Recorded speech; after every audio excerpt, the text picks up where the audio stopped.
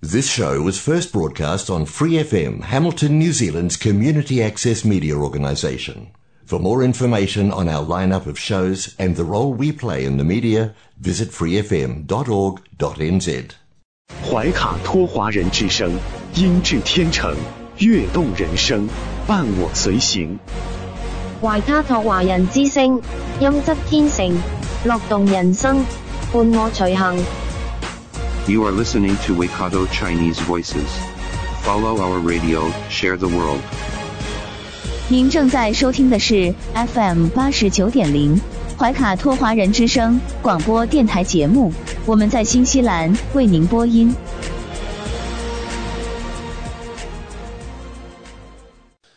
听众朋友们，大家晚上好，时间来到了2022年1月17号星期一晚上的7点钟。您正在收听的是我们通过立体声调频 FM 89.0和微信公众服务号博亚文创为您并机播出的怀卡托华人之声周一晚间的黄金时段的华语广播电台节目。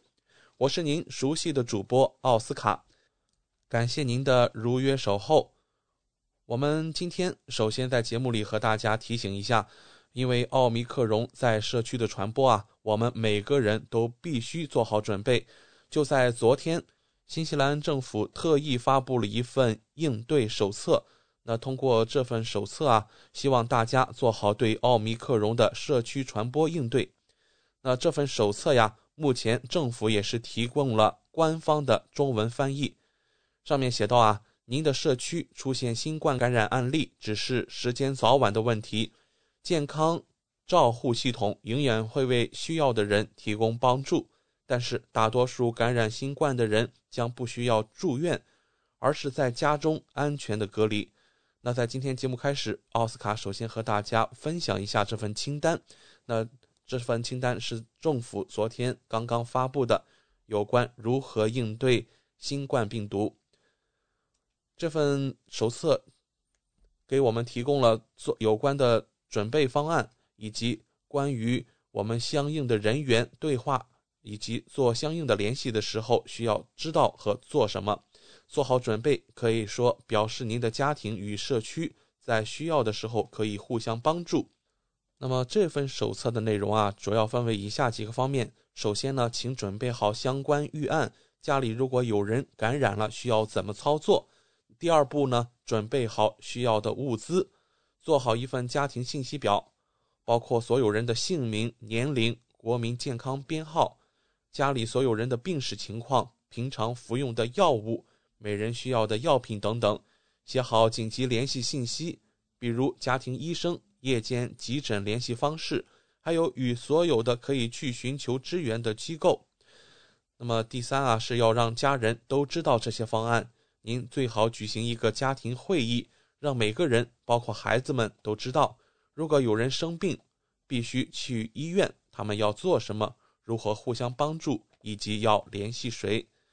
当然要给自己和家人打疫苗，这是非常重要的防范病毒造成症状的手段。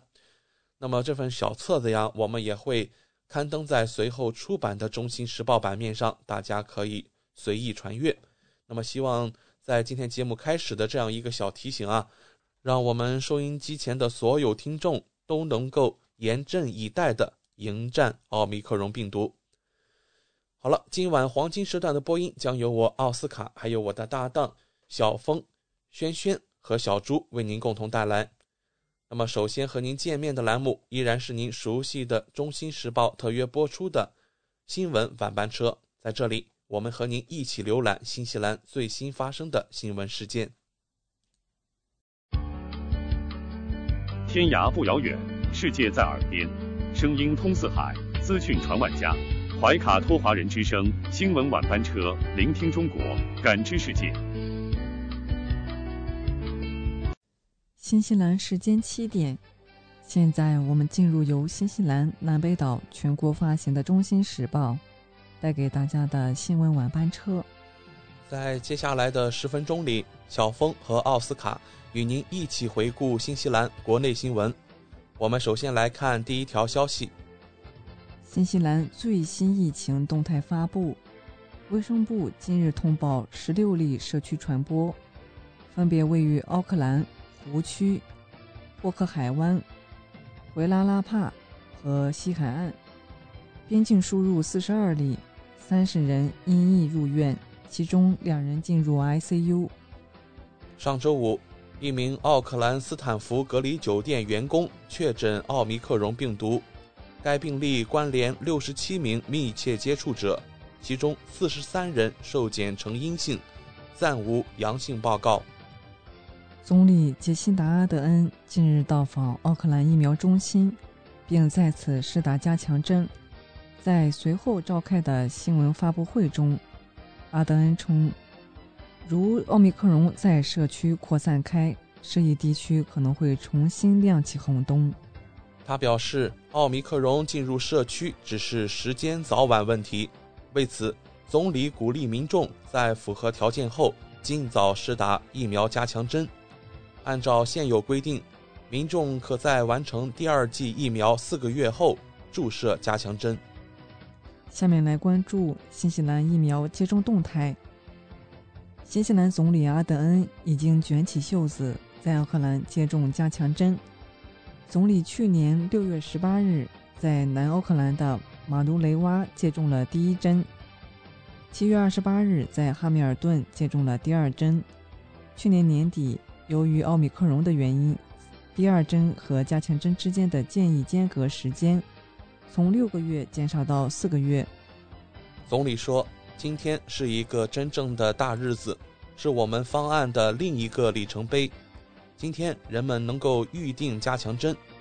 现在的情况是，一半符合接种条件的新西兰人已经接种了加强针，这绝对是非常好的，我们希望继续保持。阿德恩说，每个人都在努力工作，但现实是奥密克戎是何时存在的问题。但是我们有别人没有的东西，那就是在奥密克戎到来之前进行提升。2剂疫苗是很好的，加强针可以提高人们的免疫力，为不可避免的事情做好准备。卫生部副部长亨纳尔与总理一起来到奥克兰的疫苗诊所，周一也是为5到11岁儿童推广疫苗的第1天。周日，卫生部报告说，前一天共接种了22149剂加强针，使新西兰总数达到742123剂。新西兰疫苗推广仍然是我们对包括奥密克戎在内的所有新冠变种的关键防御。一位发言人在一份声明中说，随着93%符合接种条件的人现在接种了2剂疫苗，以及正在进行的强化计划，新西兰人得到了很好的保护。我们希望继续增加疫苗接种，并要求每个符合接种条件的人都接种疫苗。这也是对18岁以上人群的一个及时提醒。如果他们距离上一次接种疫苗已经有4个月的时间，就应该接种加强针。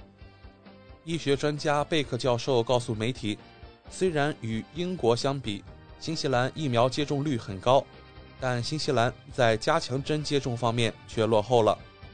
行动党的大卫·西摩说，政府需要从全面冲刺开始，以确保最脆弱的人群接种加强针。不要计算发放了多少加强针，而是要计算有多少65岁以上的人和有潜在疾病的人首先接种加强针，这样加强针计划才能尽可能有效。下面带来更多专家观点。流行病学家贝克教授说，新的社区奥密克戎病例表明新西兰现在正处于借来的时间阶段。周日，卫生官员透露，一名 MRQ 员工感染奥密克戎。卫生部说，这名边境员工在周六下午晚些时候返回了新冠阳性检测结果，目前正处于隔离状态。该检测是边境工作人员常规检测的一部分。此人在奥克兰斯坦福酒店工作。流行病学家贝克说，这是新西兰的第2例奥密克戎本地传播病例，所以它确实表明我们目前在奥密克戎方面确实是在借时间。他说 MIQ 记录的每一个病例都会增加边境防控失败的风险。流行病学家贝克认为，我认为最令人担忧的是每天有大量的感染者抵达 MIQ， 这意味着目前新西兰 MIQ 有超过300个活跃病例，以前从来没有达到这种数量，每增加一个病例就会增加边境防控失败的风险。有55名密切接触者，到目前为止，卫生部说这些接触者中有15人已经返回了阴性检测结果，包括涛坡的5名接触者。在密切接触者中，有39人与该病例一起参加了2次巴士旅行。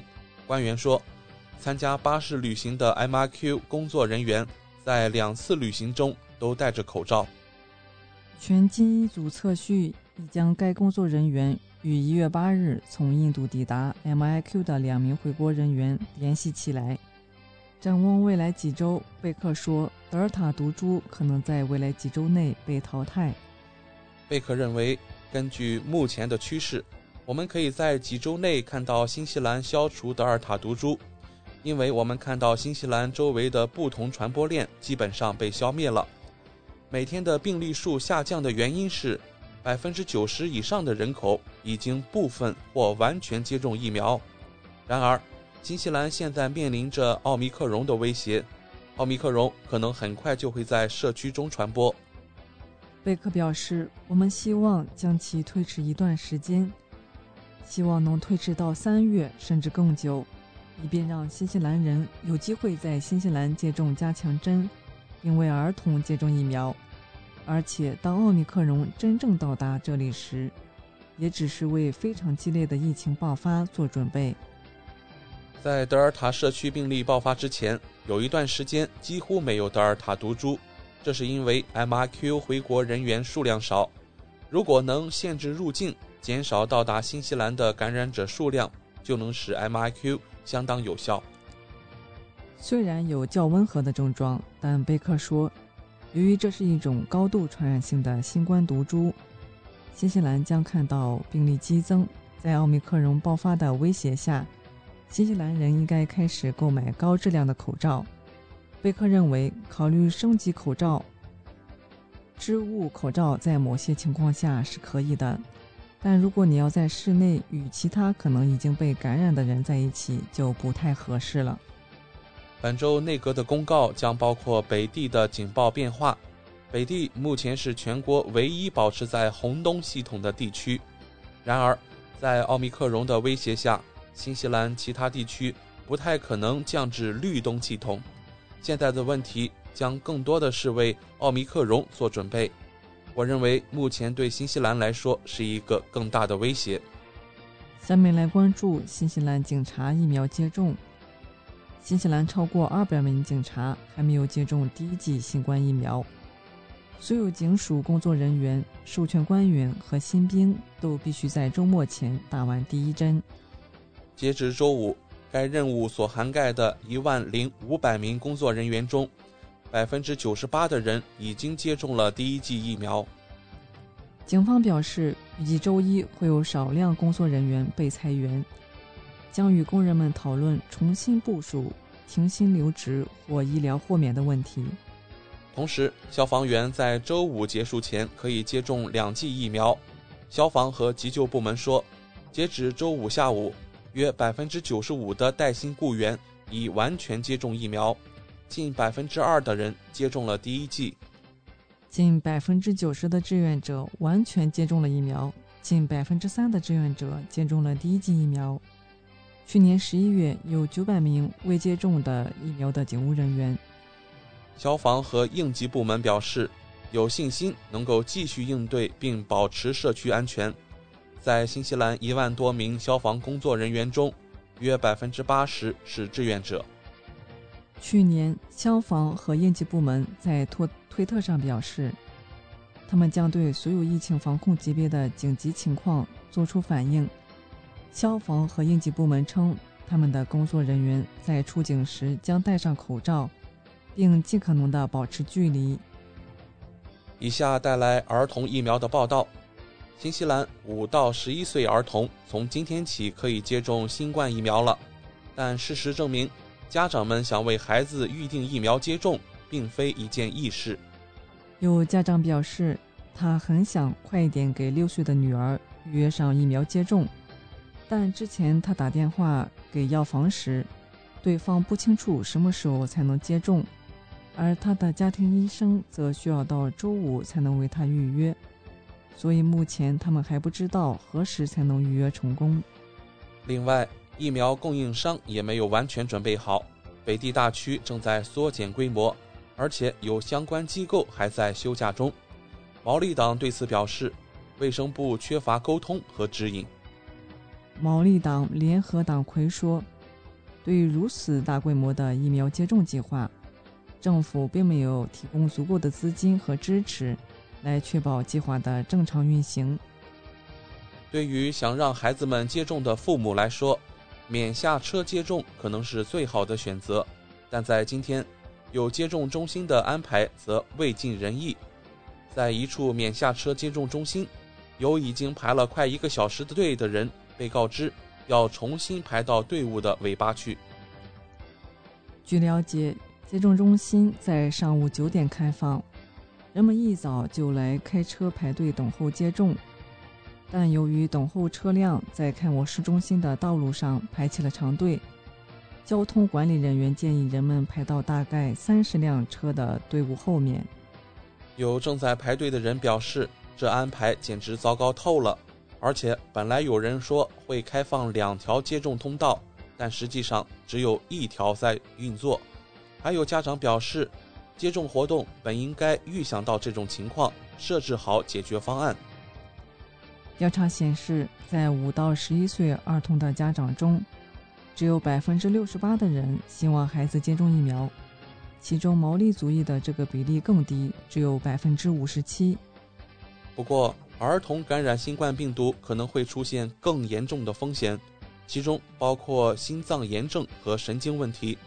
新西兰北部地区卫生协调中心临床主任说，我们知道新冠病毒对5到11岁儿童的影响并不一定是温和的，特别对于那些更脆弱的儿童来说。卫生部表示，从周一开始，疫苗将会向全国供应。随着供应商假期结束，预计接种地点的数量将有所增加。新西兰国家免疫规划主任说，超过12万剂的儿童辉瑞疫苗已经交付给新西兰各地约500个疫苗接种点，全国药店里还有40万剂儿童疫苗。另外，辉瑞每周仍会有新的疫苗供应。下面来关注汤加灾情。澳大利亚和新西兰1月17日均派侦察机到南太平洋岛国汤加视察灾情，目前尚未有任何死亡报告。澳洲当局表示，根据初步报告，海底火山爆发引发的海啸并没有在汤加造成大规模的人员伤亡，但当地的道路和桥梁受到了严重的破坏。澳洲太平洋事务部长萨散加说，现阶段我们没有接到重大的伤亡报告，这显然是非常好的消息。不过我们从目前看来，汤加外岛获得的信息仍然十分有限。澳洲太平洋事务部长萨萨加还说，澳大利亚正在和美国、新西兰、法国以及其他国家协调，共同应对汤加的灾情。据悉，南太平洋岛国汤加于14日、15日连续2天发生剧烈火山喷发。澳大利亚气象局15日称，观测到汤加首都努库瓦洛法出现 1.2 米高的海啸波。有媒体称，此次海底火山喷发的威力堪比1000颗广岛原子弹。16日，由于互联网和通讯网全部中断，汤加长时间处于失联状态，无法报告详细的伤亡数字。以上就是今天新闻晚班车的内容，接下来将进入每周一晚上由拈花特产特约播出的一档有关新西兰特产的推荐栏目《拈花好物》。更多精彩马上回来。中新时报 Asia Pacific Times， 新西兰南北岛全国同步发行。关注天下，服务新华，即刻关注官方微信公众服务号中新华媒，在线读报、华语广播、视频报道，应有尽有。您关心的时政新闻，您关注的生活爆料，您想知道的商业资讯，您想了解的社会百态，离不开您的中新时报。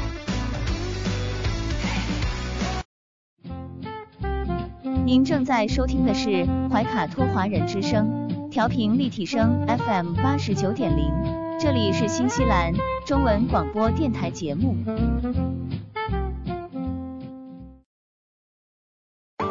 上有天堂美景，下有纽华精品，品澳新美味，享时尚生活。纽华特产，生态领先，欢迎进入纽华好物花园，让我们一起种草吧！选全球特产，还看纽华好物。各位怀卡托华人之声中文广播的听众朋友，主播奥斯卡问候大家晚上好，感谢您继续关注我们的节目。从2021年开始，怀卡托华人之声迎来了一位全新的品牌嘉宾，我们请出新西兰纽华特产的好物推荐官，和收音机前和正在线上收听节目的新老朋友们认识一下。大家好，这里是纽华好物，我是你们的种草师小牛，今后就由我来给大家种草啦。小牛晚上好，很高兴在今后的每周一与您共同为听众朋友带来我们的纽华好物。没错，纽华好物是一档介绍新西兰本土特产的栏目，其中纽就是代表英文音译的纽西兰，也是华人朋友习惯发音的新西兰，而华自然就是中华大地了。纽华特产的名字太有意义了，收音机前和正在线上收听节目的听众朋友通过哪些渠道可以了解我们纽华特产呢？纽华特产的官方网站是 3w.nzincn.com， 这个域名其实非常好记， NZ 代表新西兰英文简称，而 CN 是中国的英文简称，用 IN 连起来 NZINCN 其实就是新西兰在中国的意思。没错，还有一个更简单的办法，听众朋友，无论您用谷歌还是百度搜索纽华特产，点击排名第一个搜索结果就进入我们的官方网站了。是的，大家有什么不明白的也可以添加我们的微信号，纽华的汉语拼音全拼 NIUHUA， 很乐意为大家解答。当然大家还可以通过每周全国出版的中新时报醒目的位置找到纽华特产最新最全的整版促销海报。线上购物的确是在疫情期间保证自己和他人健康的安全方式。小牛，我们消费者在纽华网上购物的时候，在支付环节也会更方便吗？是的，主持人这个问题相信大家都很关心。数年以来，纽华特产与时俱进，在前期人民币、纽币银行转账的基础上，先后开发并上线银联支付、微信支付以及支付宝扫码支付。您可以方便地使用您喜欢的方式，通过人民币或者纽币进行支付，完全不产生任何手续费。有这样简单便捷的多项选择，真是太好了。下单以后，我们可以看到物流情况吗？没问题。纽华特产在用户后台植入了您的专属物流跟踪系统，保障海淘用户随时掌握国际快递清关的状况，真正让消费者做到全程监控。上周纽华好物通过推荐官小牛的介绍，相信听众朋友对于新西兰耳牛球蛋白、星期四浓妆面膜以上产品有了一个比较详细的了解。那么今晚的节目，我们和大家聊些什么话题呢？今天还是来聊一聊防疫这件大事情吧。大家在收取快递时，有几点防疫提醒需要注意哦。第一点，尽量选择无接触配送，可以请快递员将快递放在快递柜。第二件就是在取快递时要戴好口罩、一次性手套，不用手触碰眼、口、鼻等部位。第三点就是先使用医用酒精或者含氯消毒液喷洒或擦拭包裹，尽量就地拆封，外包装不要带回家，按照生活垃圾分类处理即可。取完快递后，及时按照7步洗手法认真清洗双手。下面请奥斯卡为听众朋友们讲讲7步洗手法吧。好的。洗手啊，虽然是我们平常日常生活中的一个很小的事件，但是很多听众朋友未必会了解如何才是正确的洗手方式。那么在今晚的节目啊，我们和大家一起来分享一下如何才是正确的洗手方式。当各位听众您的手上有明显的污渍时，就要洗手了，否则也要使用干性的洗手液进行一番干式的洗手。那么洗手的过程啊，整个过程要持续时间大概在40到60秒之间。我们来看第一个步骤是先用水将手淋湿，然后呢取足够的皂液以涂满整个的手部，双手掌心揉搓，右掌心覆盖左手背，食指交叉，反之亦然。双手掌心相对，食指交叉，指背叠于另一手掌心，食指相扣。用您的右手握住左手的大拇指，旋转摩擦，反之亦然。右手五指并拢贴于左掌心，正反方向旋转揉搓，反之亦然。到了这一步以后啊，用清水洗净双手，然后用一次性的毛巾擦干，最后用毛巾垫着关掉水龙头。那这个时候啊，您的双手就是安全清洁的了。对于疫情，不要过分担忧，也不能掉以轻心哦。今天跟大家分享一下颗粒醇的免疫双联包吧，来保护大家的免疫系统。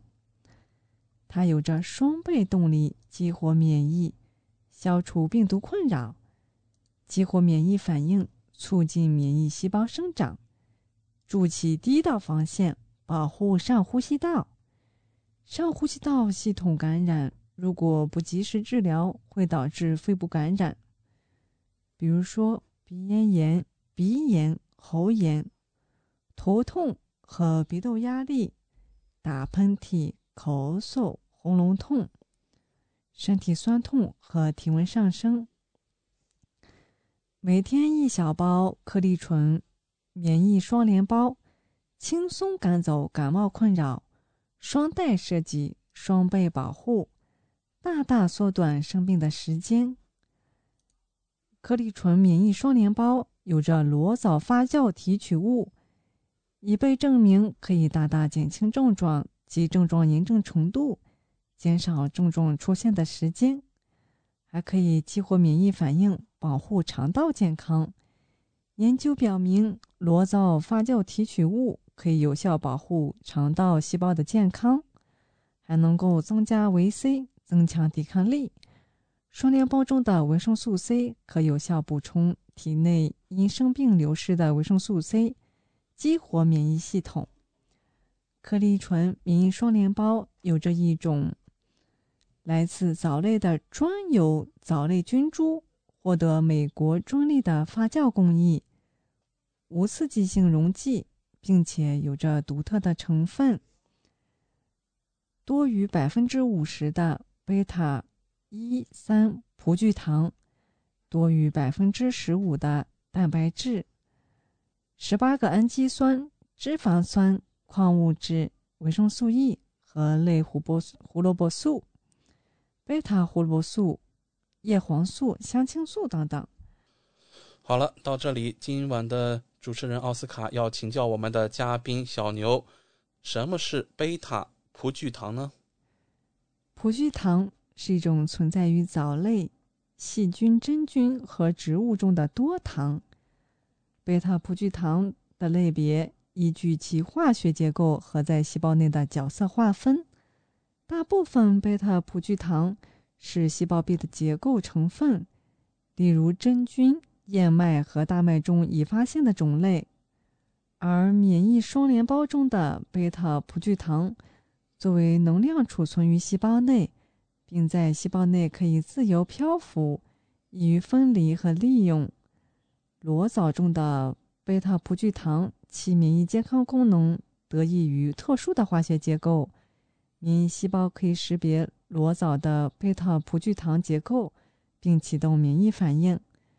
其他几种类型贝塔葡聚糖也可以支持身体的不同功能，如酵母贝塔葡聚糖有益于免疫健康，燕麦贝塔葡聚糖具体在体内可结合并去除胆固醇，有益于心脏健康，纤维素有助于肠道健康。好的，那我们还想请教啊，为什么选择裸藻作为贝塔葡聚糖的来源呢？微藻及微藻成分在人类营养中越来越受欢迎，在全球，微藻已被应用于许多不同的功能性食品、饮料和膳食补充剂中。裸藻来源独特，同时兼具植物和动物的特点。裸藻营养丰富，天然，还有蛋白质，以及人体必需的维生素、矿物质和氨基酸。裸藻可以自养或者依养生长，高效并可持续。裸藻采用专利发酵工艺培养，不使用剧烈化学成分，加工程度低，密闭环境培养更安全。采用专利发酵工艺产生的免疫双联胞，裸藻粉呈现金黄色，易于应用在各种食品形式中。临床实验显示，免疫双联胞支持健康免疫系统。近期开展了一项免疫双联胞在健康运动员受试者中的双盲安慰剂对照临床实验，评估流感季节期间受试者的上呼吸道感染情况，与安慰剂组相比，补充免疫双联胞的受试者在90天内显示了如下统计学显著发现：生病天数减少了 3.3%， 上呼吸道感染症状减少 70%， 上呼吸道感染症状天数减少10%，上呼吸道感染次数减少 45%， 上呼吸道感染症状严重程度降低了 80%。 双联胞1的成分有裸藻发酵提取物，同时还含有麦芽糊精、芒果味、大米表皮浓缩粉，还有索马田。双联胞2的活性成分有维生素 C， 同时也是含有麦芽糊精，无添加糖、人造色素、调味剂或防腐剂。使用的时候呢，把它们2个对折一下，然后同时撕开，倒入水中就可以服用啦。好的，谢谢小牛的介绍。我们还想知道啊，颗粒醇免疫双联胞适用于哪些症状的人群服用呢？它适合刚出现生病的症状，还有正在生病的人，还有工作繁忙的人群。那以下还有几个常见问题啊，比如说可否与其他的药物共同使用呢？可以与大部分药物同时服用的。素食者是否可以服用呢？本产品不含任何动物成分，素食者是可以使用的。那么孕妇或者是哺乳期是否可以服用呢？孕期或哺乳期女性不适合使用本产品哦。好的，谢谢小牛跟大家分享的颗粒醇免疫双联胞。我们知道疫情不但对人们的身体造成影响，对人们的心理情绪也造成了很大的压力和影响。不知道小牛有没有什么办法能解决情绪问题呢？纽华特产的颗粒醇产品还是很贴心的。颗粒醇的情绪加胶囊脓有一种特殊的配方，以维持情绪平衡和健康的大脑功能。情绪加新生级配方必须氨基酸和 B 族维生素达到治疗剂量，以支持大脑功能和健康情绪，使神经递质的生产、转化和利用达到最佳化。每天的用量也减少了，现在是2粒而不是4粒，减少了每天的成本。颗粒醇情绪加涵盖多种神经递质的失衡问题，让您感觉到身心舒畅。如果需要额外的支持，可以安全的和颗粒醇的 5-HTP 情绪稳定配合使用哦。比 5-HTP 更能治疗持续的情绪状况，通过多种途径提高大脑营养，使情绪达到最佳水平。最佳情绪增加剂可以和大多数处方药同时使用，使人精神愉快。关键的氨基酸用于关键的大脑功能，适合于慢性的情绪状况。的确啊，据我们了解，5名新西兰人中就有1名在过去1年内存在情绪障碍的问题。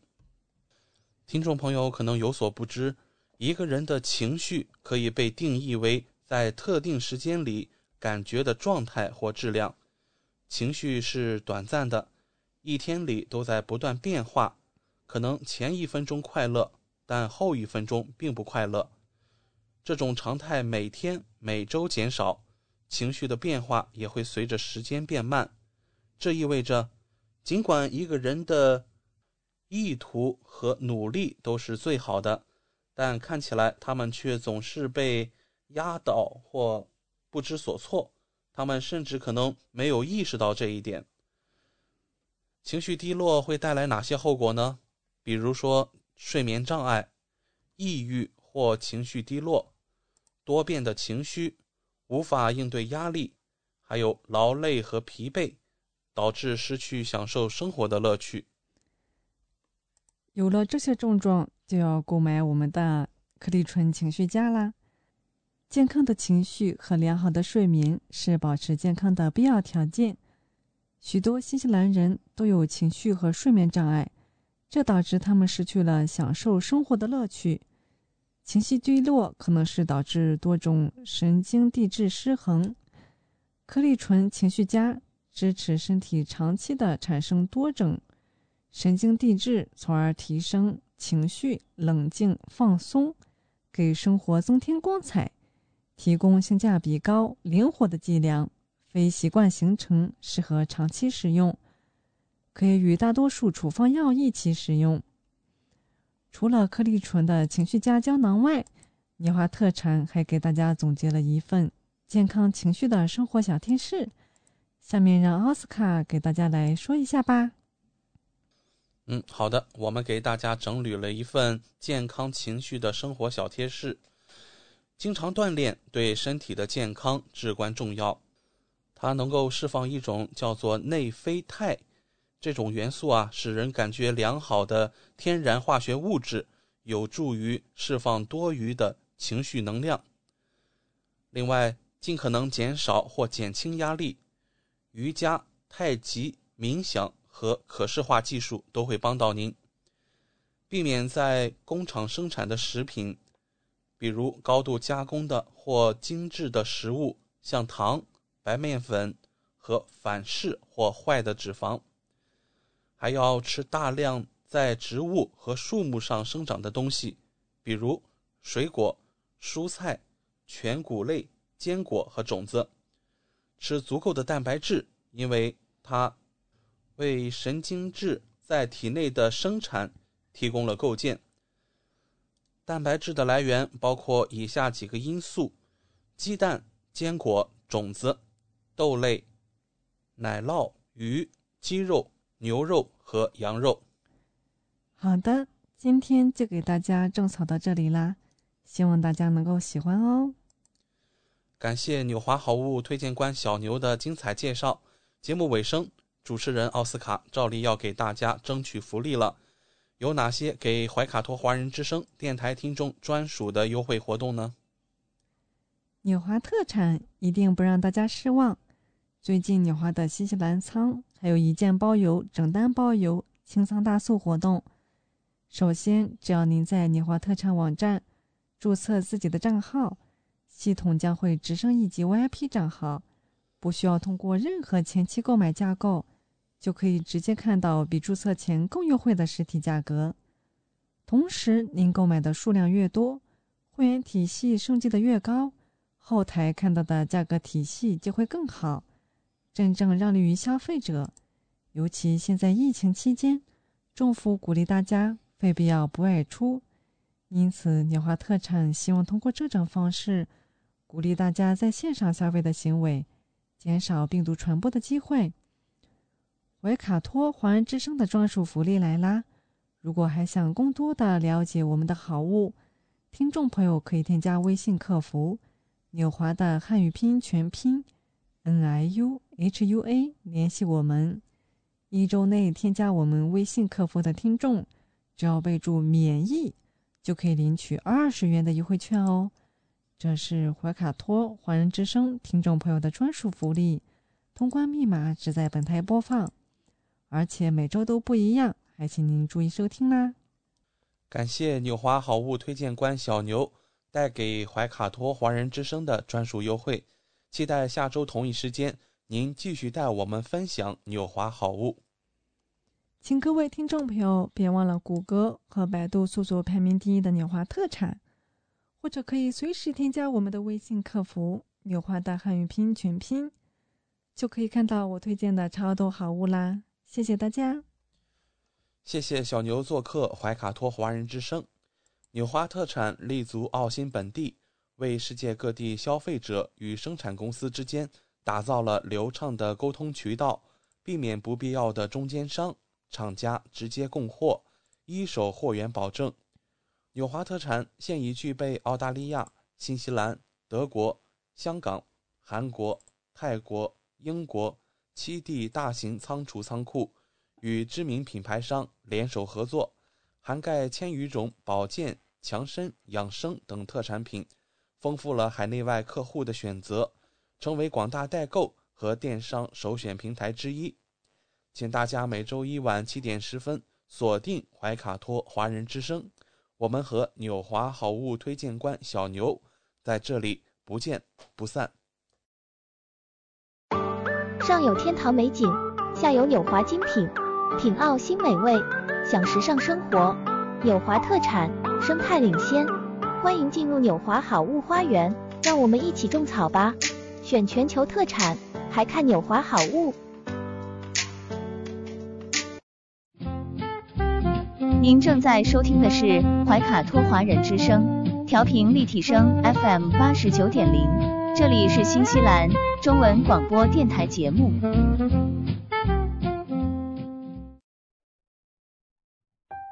光影随行，戏如人生。怀卡托华人之声中文广播带给您精彩经典的影视剧和纪录片分享，让我们与您展开一段胶片之旅，共同陶醉于光影世界。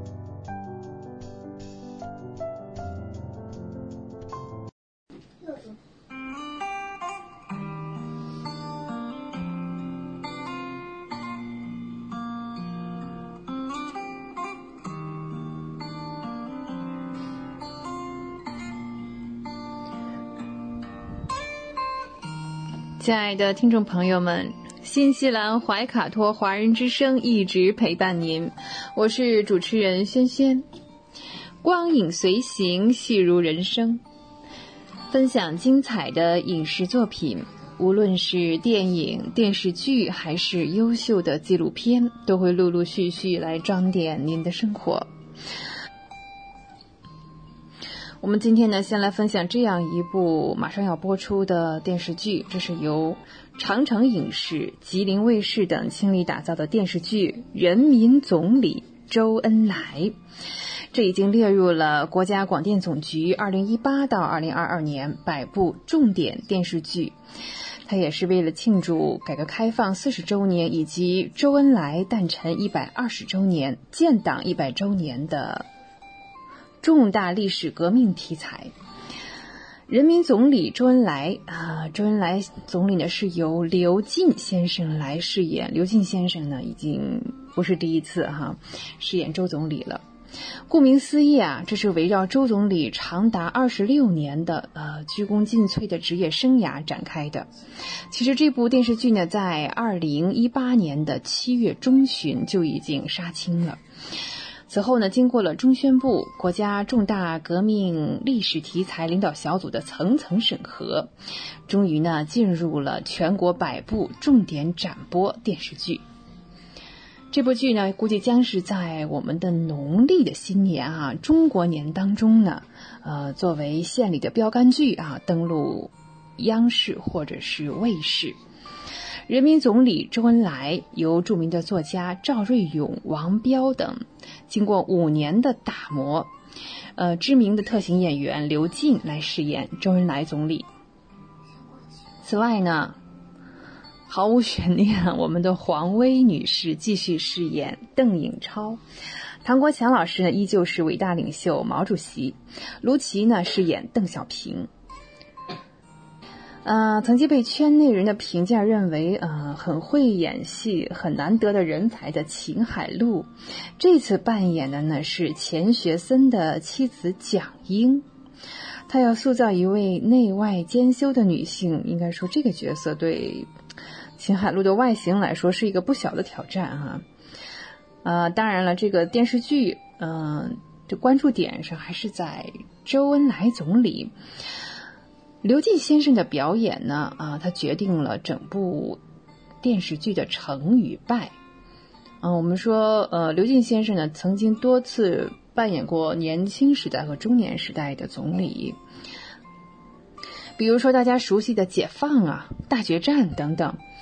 对于新中国成立之后的总理呢，这个年龄段可能演的还是比较少。这一次在人民总理周恩来中呢挑大梁，这也是他特型演员生涯的一次极大挑战吧。刘进其实算得上是特型演员中特别优秀的。事实上呢，周总理的主导气质呢是儒雅、缜密、睿智，坚韧不拔。最后呢才是偶尔的会面露峥嵘。目前来说呢，要说演周恩来总理特别好的，可能就是王铁成老师。再加上现如今的导演编剧还有演员应该是压根儿就没有见过周总理，更别提和周总理有什么接触和交流了。大多呢都是凭着影像资料或者是文字书籍来了解总理的生平和性格，这样呢为塑造人物的真实度可能是增加了很多的难度。应该说这段历史的背景是很复杂的，也涉及了一些敏感的时期。这也是影响到整部剧的这个效果。优秀的导演呢，他是善于在条条框框中能够寻找出一些支点，然后呢来牵动整个时代的背景，来凸显人物的形象和特点。我们曾经看过的这个电影《周恩来》是王铁成先生的作品，他无疑是做到了这一点。当时也是作为一部献礼性的影片我们当时我记得我小的时候，学校还领我们一起到电影院里去观看了这个周恩来这部电影。好，关于人民总理周恩来呢这部电视剧我们先分享到这里它应该是在春节期间和大家见面。另外一部呢，我们要说的是最近正在播出的一部电视剧，叫做《对手》。这是一个我们说最穷间谍对手这部跨年档的戏真的是一匹黑马，悄然的开播，然后呢这个口碑是一路的走高而且至今还是在发酵的。它是从应该是12月16号就开始了。观众之所以喜欢《对手》这部电视剧呢，都是因为它非常的新颖，将谍战间谍以及我们的国安人员都还原为接地气生活化的人物，这样柴米油盐酱醋茶全都有。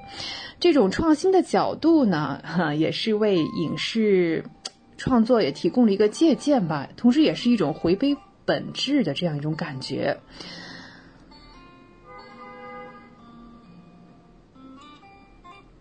想想我们曾经很多年看过的那个《潜伏》，我们会记住余则成、翠萍、李涯这些人物哈。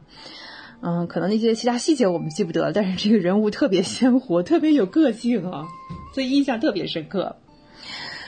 这部电视剧的编剧叫王小枪啊，王小枪创作对手的这个本心哈，他就是要写一个不一样的，看上去没有似曾相识感觉的谍战的故事。话说呢，是在2018年啊，中央电视台的焦点访谈曾经播出过一个专题节目，叫做《微情谍影》。这当中呢，就披露了国安部门呢，在专项行动中破获的100余起台湾间谍的案件的一些细节。王小枪对其中2个细节真是大为吃惊啊！我们现在看也是蛮吃惊的。一个是间谍的数量竟然这么多，竟然遍布着全国各地。第二就是给的钱怎么可以这么少，就是经费这么少。王小强说的我核算了一下啊，其中一个间谍3年的经费啊，有时候平均1个月才有2300元。哇，按照这个生活标准，如果是1线城市的话，这个怎么活啊，是吧？这就构成了王小强最初的灵感。那这部谍战剧呢，一半以上的戏呢，是由这个李唐啊、丁美熙这一对间谍夫妻的日常生活。丈夫李唐呢，他开出租又累呢，就是赚的钱能赚到，但是很有限，连洗个澡都要讨价还价哈。有一次在执行任务的时候呢，还被打掉了牙齿，补牙呢又问能不能上医保。妻子丁美熙是这样子，她是个比较容易焦虑的人啊。他们还有一个女儿啊，然后这个女儿也是到了比较叛逆的时候啊，整天担心也是东西又涨价啦，好像这些似乎跟间谍没有什么关系啊。但是在王小枪的笔下呢，现代的间谍、当代的间谍，我们身边隐藏着的间谍就是过着这样的人生。如果他能让你看出来，哇，一眼看出来这是007，那太失败了。他们也是踉踉跄跄哈，平衡着这个阴谋和自己的生活，所以一下就抓住了观众眼球这种很穷的这种间谍生活的啊，这是一种反套路吧，也算是在国产剧中呢，真的是非常罕见。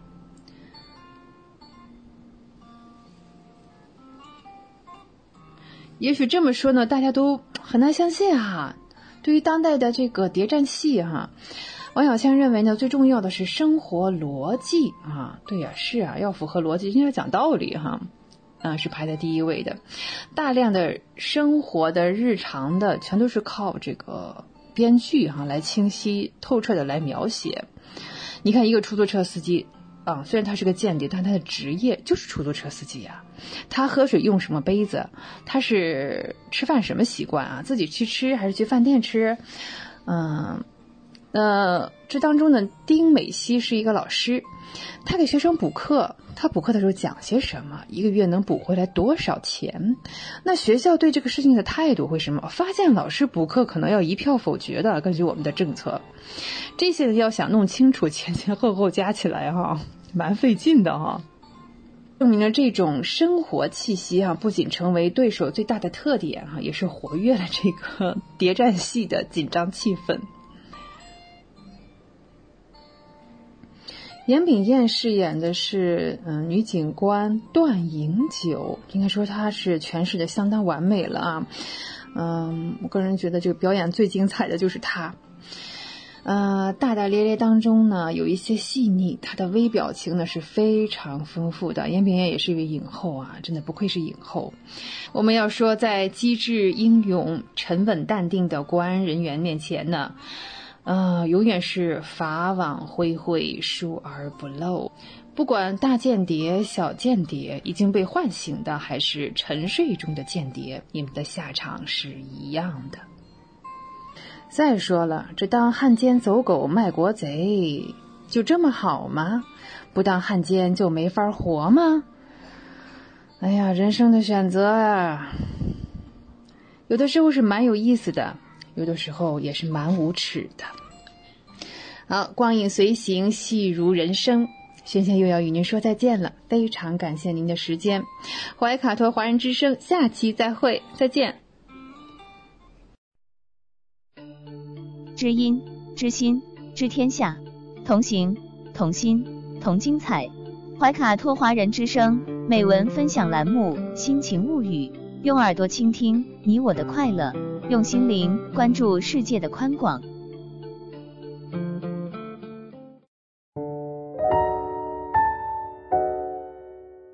人民日报微信的读者朋友们，大家晚上好，这里是人民日报夜读。今天跟您分享的文章是：你的时间花在哪儿，人生的花就开在哪儿。现实生活里，我们常会发现，原本大家都是在同一起跑线，但随着时间的推移，境遇已发生了翻天覆地的变化。为什么会出现这种状况呢？有人说，是因为大家对于时间的使用方式不同。认识一位年轻的妈妈，通过几年的学习，拿到了在职博士文凭，还考了好几个职业资格证，后来成为一名优秀的心理咨询师。小区里其他的妈妈们既羡慕又疑惑，她哪来那么多时间学习？他们没有意识到，当他们在家长里短时，她在争分夺秒地看书；当大家一边带娃一边刷剧时，她在一边带娃一边用功。所以，时间从不会偏袒任何人，它给每个人的一天都是24小时。一样的时间，拉开人与人之间差距的是对待时间的态度。你浪费时间，时间会忽略你；你重视时间，时间就会正视你。你跑到了许多人前面，成为了更好的自己，这就是时间给你最好的回馈。看过一个故事，有一群大学生到5星级酒店实习，他们被安排到各部门最基层的职位。一看到这个工作，有些人暗想，这也太欺负人了，于是当场就走了。留下来的那些人心思各异。在接下来的半年里，有人上班偷奸耍滑，有人抱着拿到实习证明就走人的心态混日子，但也有人工作依然兢兢业业，一丝不苟。下班后还不忘学习相关知识，补充自己工作上的不足。半年后，那个一直在专业上默默深耕的人意外地被留用，其他人见状悔不当初。时间是公平的，当你消耗时间时，时间也正在默默抛弃你。你得过且过的每一步，浪费的每一分每一秒，都会让你走得越来越慢。山可移，海可填，日月既往，不可复追。那些曾经攒在你手里的时间，那些本可以让你变得优秀的光阴，一旦浪费掉了，就再也没有了。盛年不重来，一日难再晨，及时当勉励，岁月不待人。时间是这个世上最公平的东西，也是唯一消耗不起的东西。你怎么花时间，就过怎样的人生。有一种心理学观点认为，花时间在某件事情上会产生规模效应。比如，你想学习一种新语言，你花的时间越多，水平会越高。当你能用这门新语言和别人侃侃而谈时，会产生强烈的成就感。这种正向反馈会让你自信心上涨，人自信了，做其他事也会更积极。所以，当你坚持花时间在某一件事上，不仅会在这件事上有所收获，很可能还会让你觉得做其他事也更得心应手了。你的生活也因这种良性的规模效应而幸福感大增。时间就是有着这样的魔力，你把它专注于一件事上，它反馈给你的远不只是从0到1的质变，而是质变的 N 次方。所以去努力就好，时间都看得到。怀卡托华人之声，音质天成，悦动人生，伴我随行。懷卡托華人之聲，音質天成，樂動人生，伴我隨行。You are listening to Waikato Chinese Voices. Follow our radio, share the world. 您正在收听的是 FM 89.0怀卡托华人之声广播电台节目，我们在新西兰为您播音。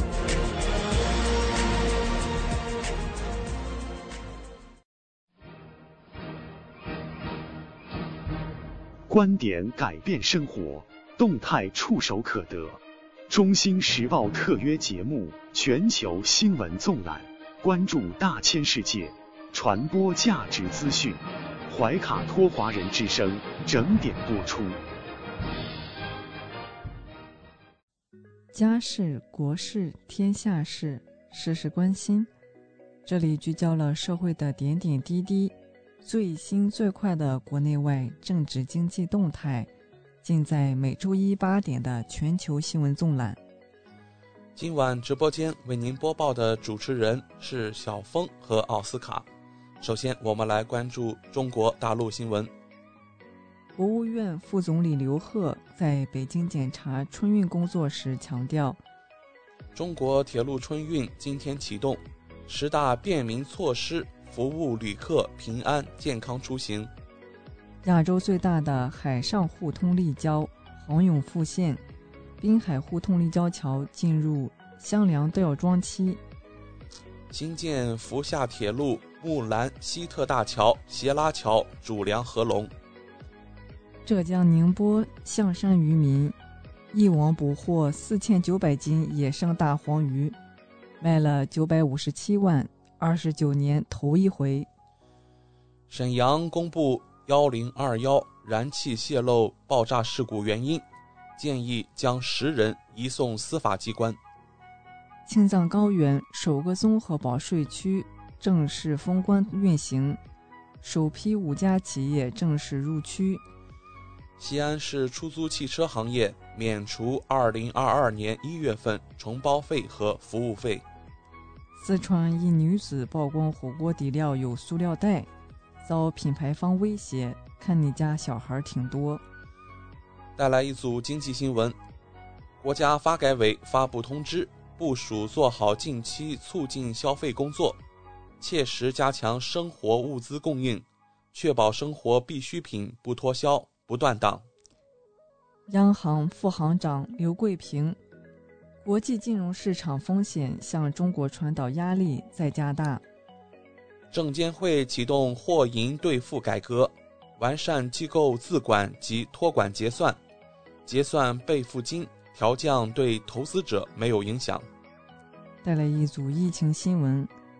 国家卫健委1月16日通报，1月15日31省市新增确诊病例119例，其中境外输入病例54例，本土病例65例，包括天津33例，其中津南区32例，西青区1例，河南29例，其中安阳市15例，许昌市7例，郑州市7例。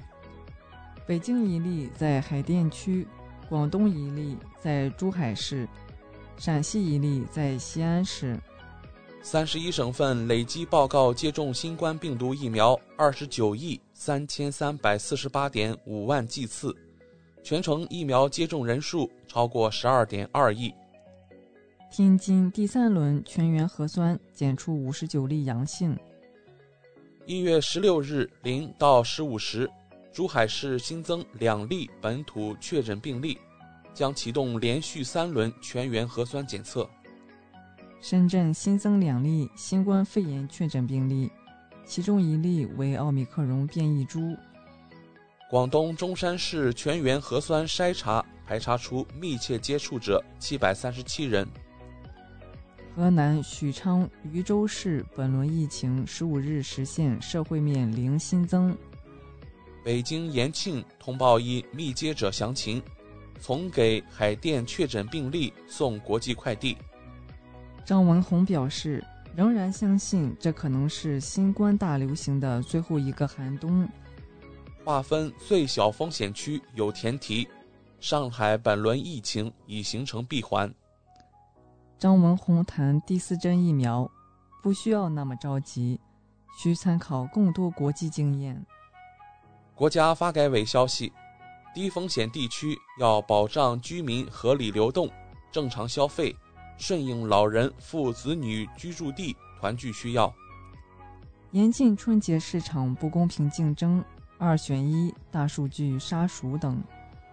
国铁集团消息，停开、减开涉疫地区旅客列车，减少人员流动。2022年除夕火车票今起开抢，12306可查防疫新政。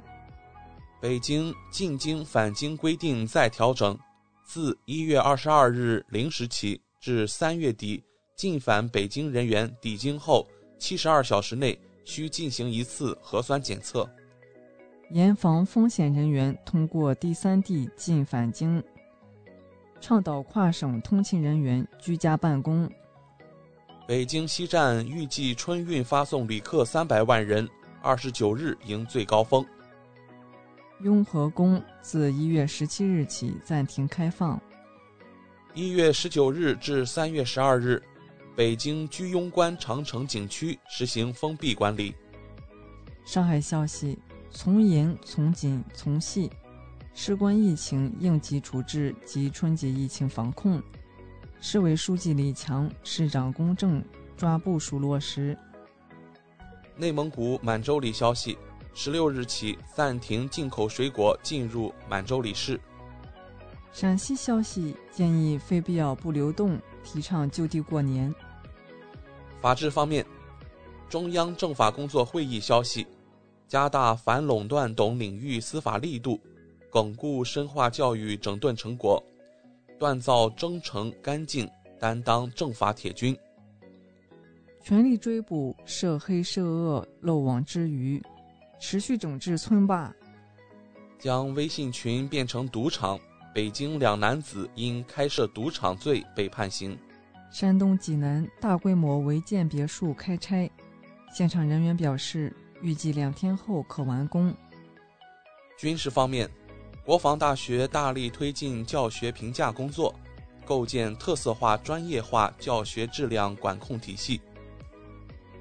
带来一组文体新闻，北京市委书记、北京冬奥组委主席蔡奇视频会见了国际奥委会主席托马斯·巴赫。冬奥筹办各项准备工作已全面就绪。北京冬奥会和冬残奥会会徽亮相有定门广场。中宣部、国铁集团联合发布2021年最美铁路人先进事迹。中国国际文化交流中心、公共政策研究中心、共同富裕研究中心成立座谈会在京举行。海上弄潮，陆志文上海名人故居作品集萃在上海图书馆展出，中西合璧演绎海上风情。蔡雪桐再创历史，夺单板滑雪 U 型场地世界杯总冠军，连续3年称霸总冠军。港澳台方面，我们首先来看港澳新闻。1月16日，香港新增11例确诊病例，其中8例为输入病例，1例与输入病例相关，1例与之前确诊病例相关，还有1例怀疑与输入病例相关，正在调查。香港接种第2剂新冠疫苗居民人数已超过70%。香港特区政府财政司司长陈茂波表示，今年度香港财政赤字压力大幅度缓和。澳门特区行政长官贺一诚表示，澳门全力配合珠海疫情防控，6200名澳门人转为黄码。台湾新闻，1月16日，台湾新增51例确诊病例，分别为41例境外移入病例和10例本地病例。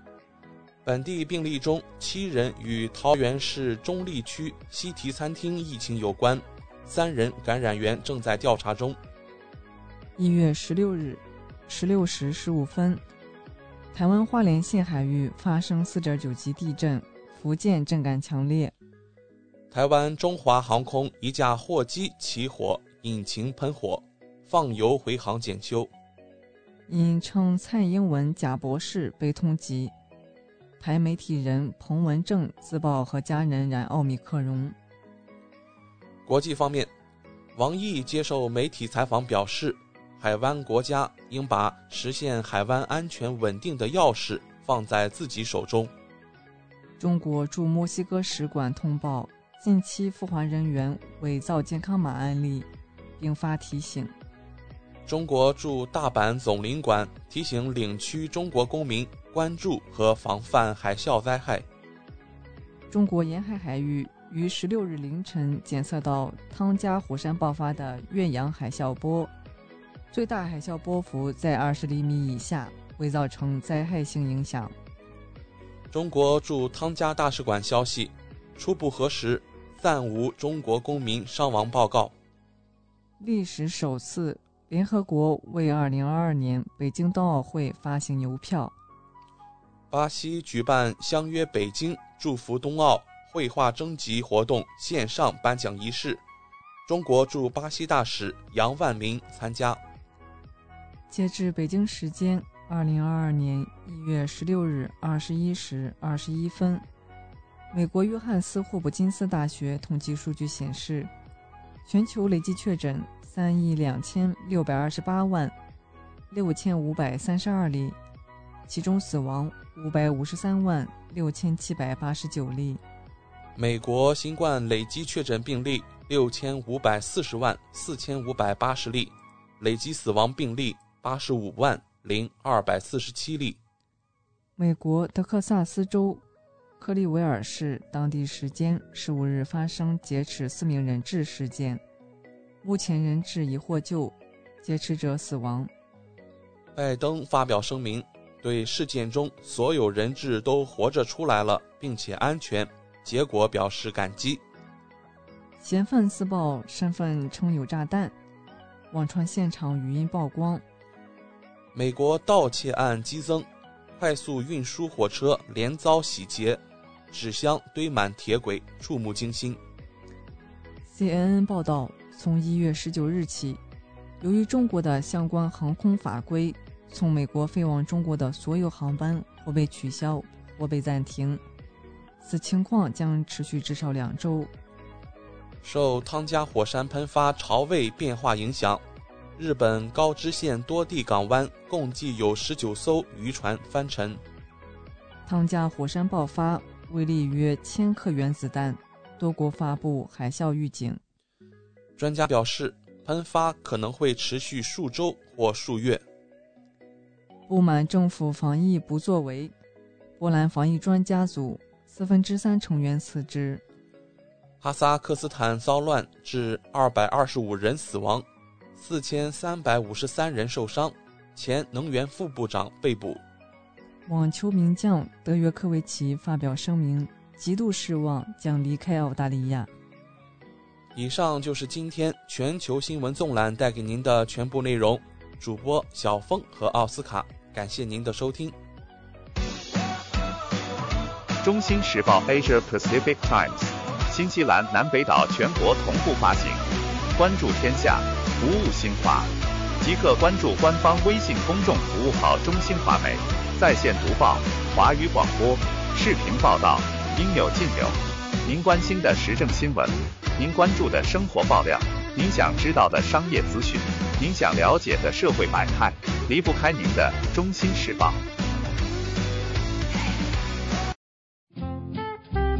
您正在收听的是怀卡托华人之声，调频立体声 FM 89.0，这里是新西兰中文广播电台节目。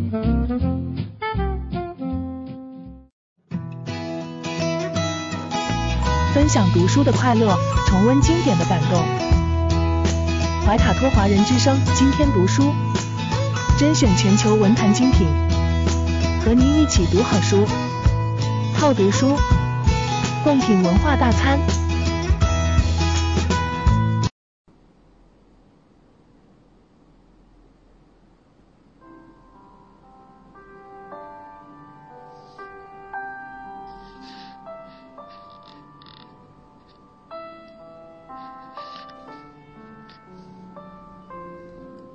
亲爱的听众朋友们，怀卡托华人之声正在播音，我是主持人萱萱。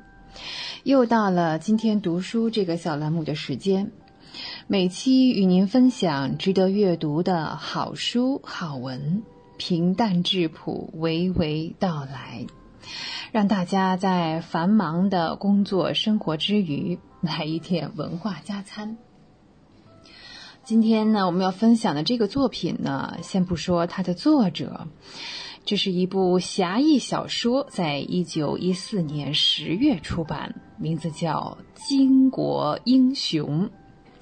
它的开篇是这样写着：寂寂荒郊，茫茫旷野，实则晨星隐隐，小雾沉沉，几处烟云，一湾流水，凉风吹帽，细雨沾衣，如阴碧草，回旋路左。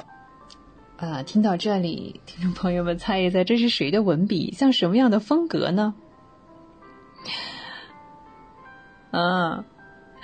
猜都猜不到哦。这篇文章的作者是周恩来总理。这当年是周总理未完待续的一篇侠义小说。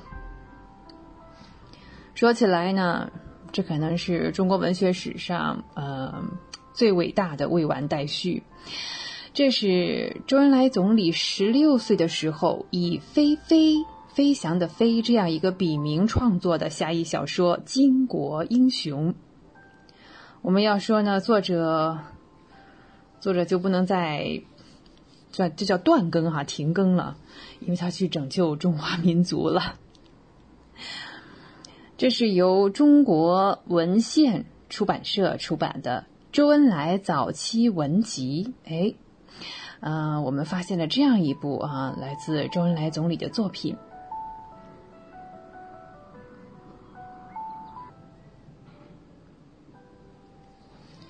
小说《巾帼英雄》连载于1914年10月和1915年4月的《静夜》杂志第1期和第2期上。不过呢，这部小说并没有完结，连载几期之后呢，就未完待续了哈。结合当时的社会环境和周总理在当时的选择，不仅改变了人生，更是改变了这个世界。我们说总理的作品是共和国。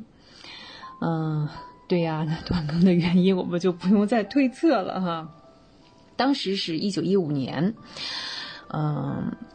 应该是袁世凯政府签订了21条，这是卖国的条约，激起了一层层的反抗袁世凯的浪潮。显然那个时候呢，是有更多的事情在等待着总理去完成了。关于周总理的学生时代呢，真的有各种各样的故事啊。他是学校里的风云人物，演话剧呢可以男扮女装，惟妙惟肖，倾倒全作。还有那句家喻户晓的为中华之崛起而读书。所以呢，很多人不知道的是他曾经创办过一本杂志，还在杂志上连载过这样的侠义小说。小说的结尾是他后来的人生了，那就是新中国呀。1913年8月，周恩来考入南开，并在次年3月与几位同学组织了敬业乐群会。他设在校舍东南角的一间平房里，周恩来的课余时间几乎都用于会务，他也就渐渐成为了这个团体的像一个主持者和中心人物。在担任敬业乐群会部长的期间呢，周恩来还主编了敬业会刊，所以呢，他在会刊上曾经以飞、祥宇、恩来署名发表了大量的像时事评论、小说、诗歌、翻译作品等等。这部《巾帼英雄》呢，小说是以寂寂荒郊为开场，然后呢，有一老一少，还有一个青衣女子自远处走来。周恩来为这名女子取名红飞影，出身是武术世家，当然了，也是身手不凡，引出了一串的武林事，故事也由此拉开了帷幕啊。1915年6月6日，为了反对21条和后来的袁世凯称帝，周恩来在敬业乐全会上发表了慷慨激昂的演说，愤怒声讨日本侵略者和袁世凯的卖国行为，大声疾呼，要求废除21条的卖国条约。这部未有完结的小说出现在现在的新时代的网友面前，不少爱戴总理的人都在感慨，哇，这是他留在人间的又一部神作，让人感到非常的震撼。一位网友说，总理真的让我觉得这是一个全才的人，文武双全，双商极高，演得了戏，排得了歌舞，也可以写文章和小说啊，男神是最棒的。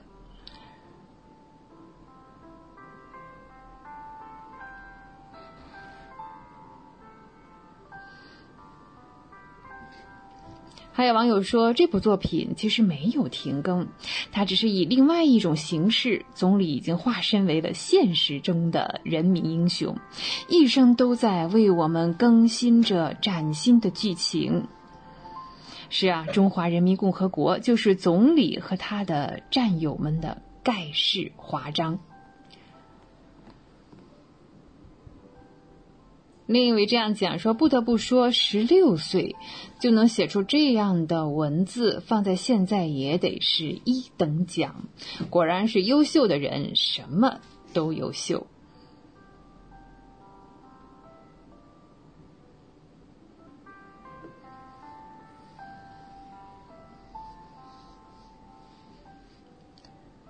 那如今的续写呢，真的是作者去拯救中华民族了，小说自此无限期停更。还有的网友这样说，是总理今生已报国，来世再填坑。拖更的理由呢，也是对不起读者们，我要去拯救天下苍生了。今天呢，我们要告慰总理，以今日盛世，如你所愿。我们更新了一个更好的中国。这部小说没有终结，每天都在更新中。共和国的每一位公民都是它的作者。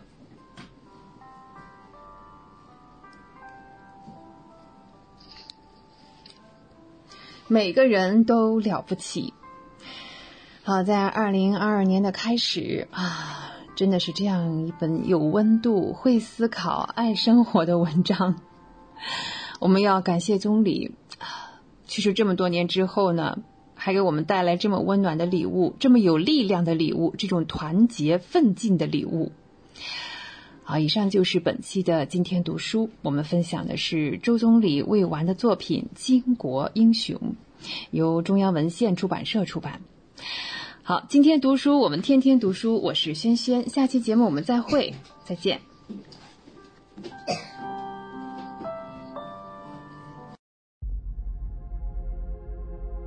地球是我们既神秘又熟悉的家园，走过了40多亿年的奇妙旅程。怀卡托华人之声地球传奇，了解我们对地球的探索，文明的兴衰简史，环境与人类的关系，科技的发展进步，开启一段各方角色在地球舞台演绎的故事。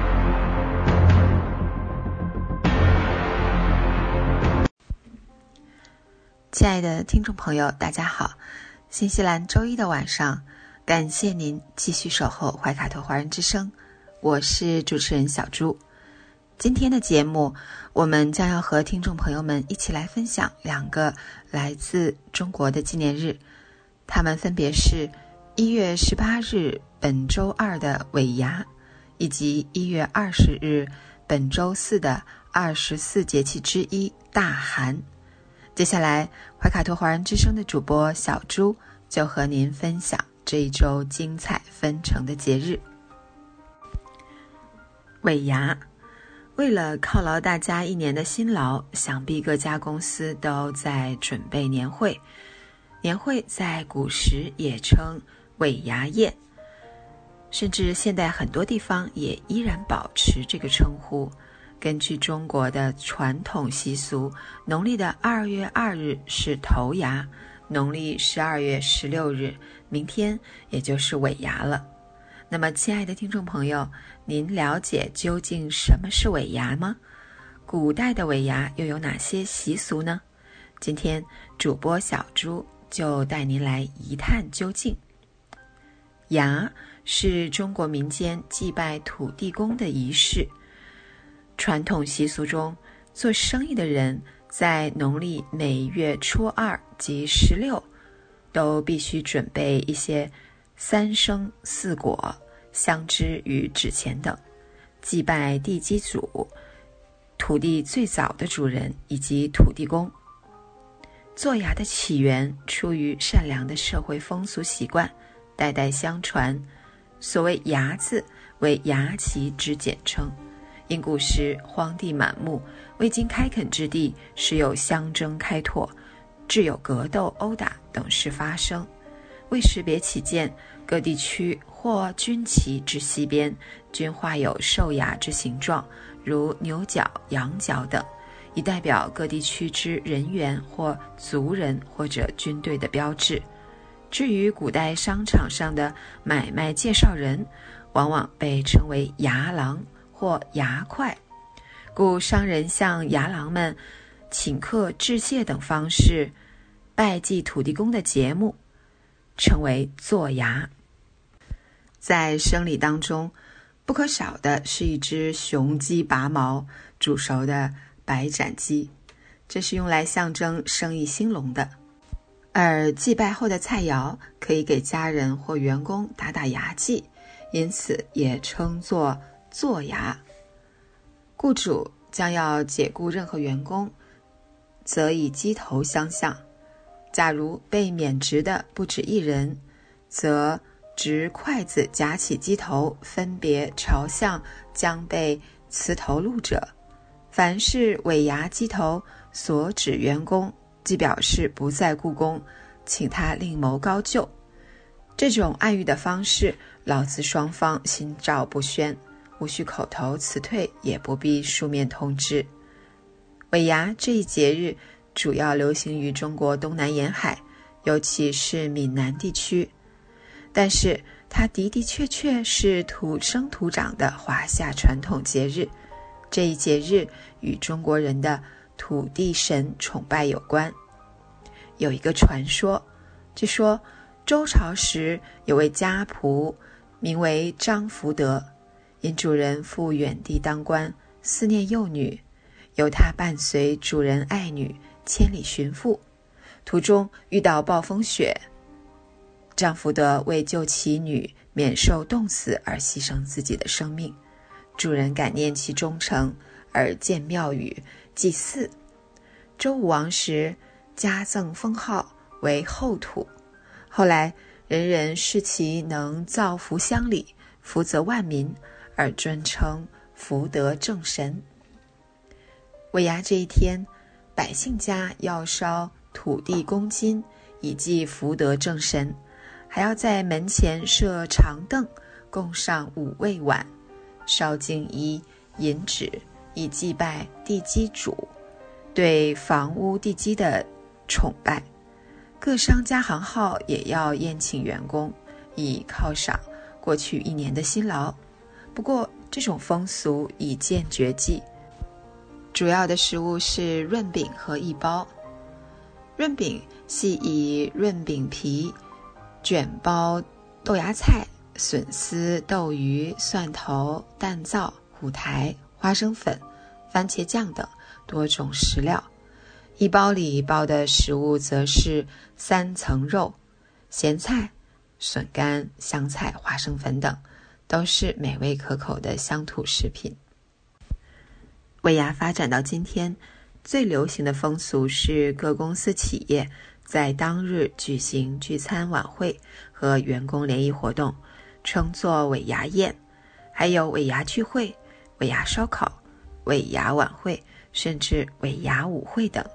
总之，基本样式是企业家宴请员工进行年末的聚餐和联谊，以感谢和表彰员工的辛勤工作。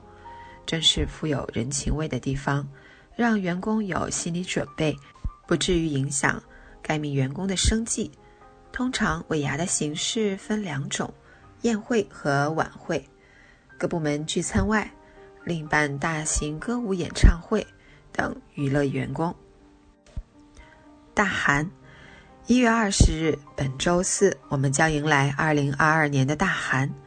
这是24节气中的最后一个节气，与每年公历1月20至21日交节。大寒同小寒一样，都是表示天气寒冷程度的节气。民谚说，小寒大寒，无风自寒。大寒是天气寒冷到极点的意思。虽然过了冬至节气，北半球太阳高度由最低转为逐日抬高，光照时间增加，但是在其后的一段时间内，太阳直射点始终还是在南半球，北半球的热量始终处于散失的状态，白天吸收的热量还是少于夜晚释放的热量，因此冬至之后，北半球的温度还在持续降低。到了大寒节气时，温度降到最低。在北方地区，大寒节气是没有小寒冷的，但对于南方大部分地区来说，却是在4、9的时候最冷。大寒时节，寒潮南下频繁，是中国大部分地区一年中的最冷时期，风大地温，地面积雪不化，呈现出冰天雪地、天寒地冻的严寒景象。大寒是24节气中的最后一个节气，过了大寒就是立春，即迎来新一年的节气轮回。大寒节气由于靠近春节，这个节气期间充满了喜悦与欢乐的气氛，是一个欢乐轻松的节气。这个节气期间，人们开始忙着除旧试新，腌制年肴，准备年货，因为中国人最重要的节日春节就要到了。作为年尾最后一个节气大寒，虽是农闲时节，但家家户户都在忙过年，这就是大寒迎年的风俗。所谓大寒迎年，就是大寒至农历新年这段时间，民间会有一系列活动，归纳起来至少有10大风俗，分别是食糯、种饮、做牙、扫尘、糊窗、争供、赶婚、趁虚、洗浴、贴年红等。食糯就是大寒节气这一天古人流行吃糯米制作的食物。纵饮是指放开宴乐，纵情饮酒。除尘又称除尘、打尘，就是大扫除，家家刷墙，扫除不祥，把穷运扫除掉。反之，腊月不除尘，来年招瘟神。除尘一般放在腊月23、24进行，即祭灶日。除尘时要忌言语，讲究门生发财。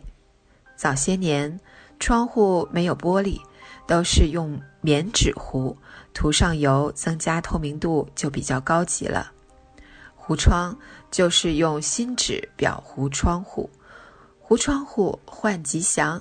为了美观，有的人家会剪一些吉祥图案贴在窗户上，故又称贴窗花，一般放在腊月25进行。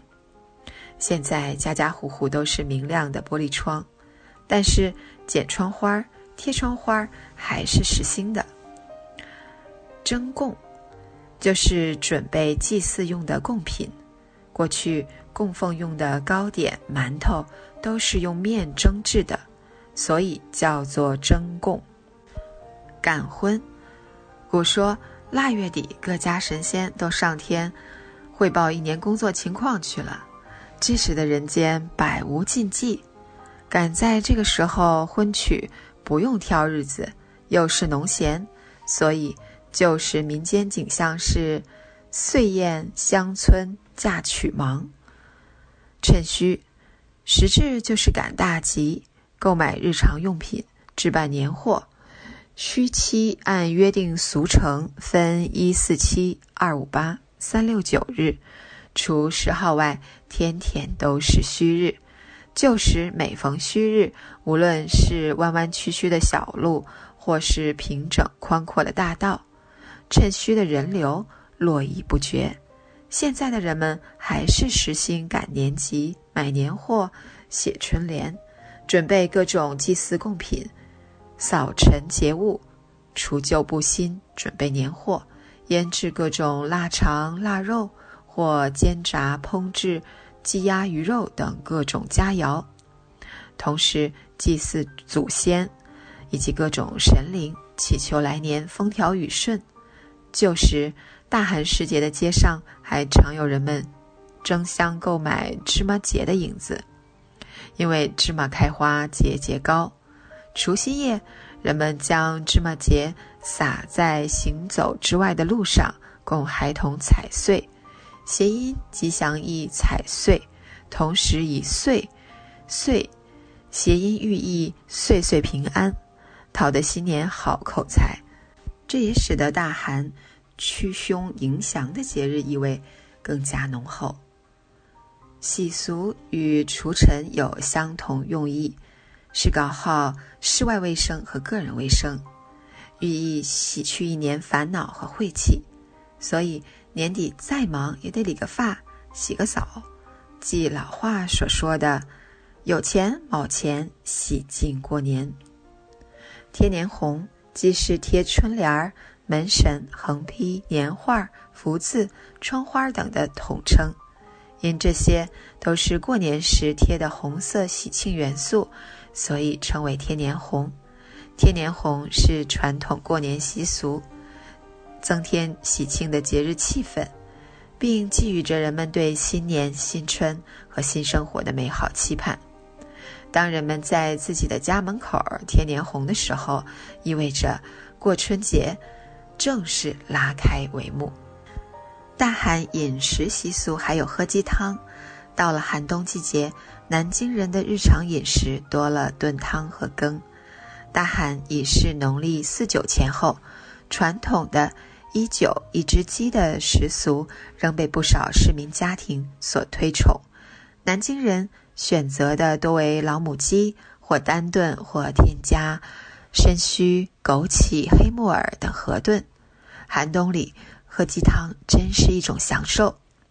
到了腊月，老南京还喜爱做羹食用。羹肴各地都有，做法也不一样，如北方的羹偏于粘稠厚重，南方的羹偏于清淡精致，而南京的羹则取南北风味之长，既不过于粘稠或清淡，也不过于咸鲜或甜淡。南京冬日喜欢食羹，还有一个原因是取材容易，可繁可简，可贵可贱。肉糜、豆糜、山药、木耳、山芋、榨菜等等都可以做成一盆热乎乎的羹，配点香菜，撒点白胡椒粉，吃得浑身热乎乎的。民间有大寒节气吃糯米的说法，因为糯米能够补养人体正气，吃了后会周身发热，起到御寒养胃滋补的作用。而糯米制作的食品最典型的就是八宝饭。糯米蒸熟，拌以糖、猪油、桂花，倒入装有红枣、薏米、莲子、桂圆肉等果料的器具内，蒸熟后再浇上糖乳汁儿，即成。味道甜美，是节日和待客的佳品。关于八宝饭的由来各有说法，一说是周王伐纣后的庆功美食，所谓八宝，指的是辅佐周王的8位贤士。不过，更加靠谱的解释是，八宝饭源自于江浙一带，经由江南师傅进京做御厨，才传到北方。如今，宁波、嵊州、嘉兴也都保留着过年吃八宝饭的习俗。大寒吃消寒糕的习俗在北京由来已久。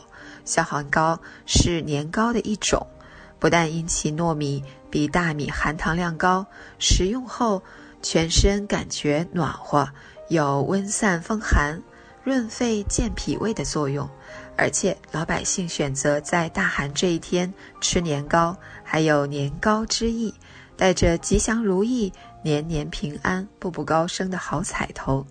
所以老北京的习俗当中，大寒这一天一家人分吃年糕，既带着吉祥味儿，也能驱散身上的寒意，所以称为消寒糕。我们今天介绍了腊月的2个中国习俗，尾牙和大寒。怎么样，亲爱的听众朋友，在异国他乡，您是否也感受到中国节日的气氛了呢？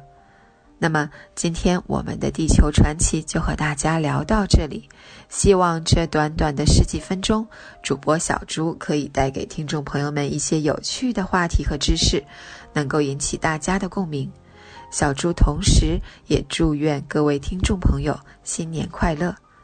马上呢，我们就会进入深受听众朋友们喜欢的生活百科，主持人会和大家一起探索和发现隐藏在日常生活中的趣味知识和实用技巧。不要走开，精彩稍后继续。聆听我的声音，精彩您的生活，美妙无处不在。怀卡托华人之声，生活百科。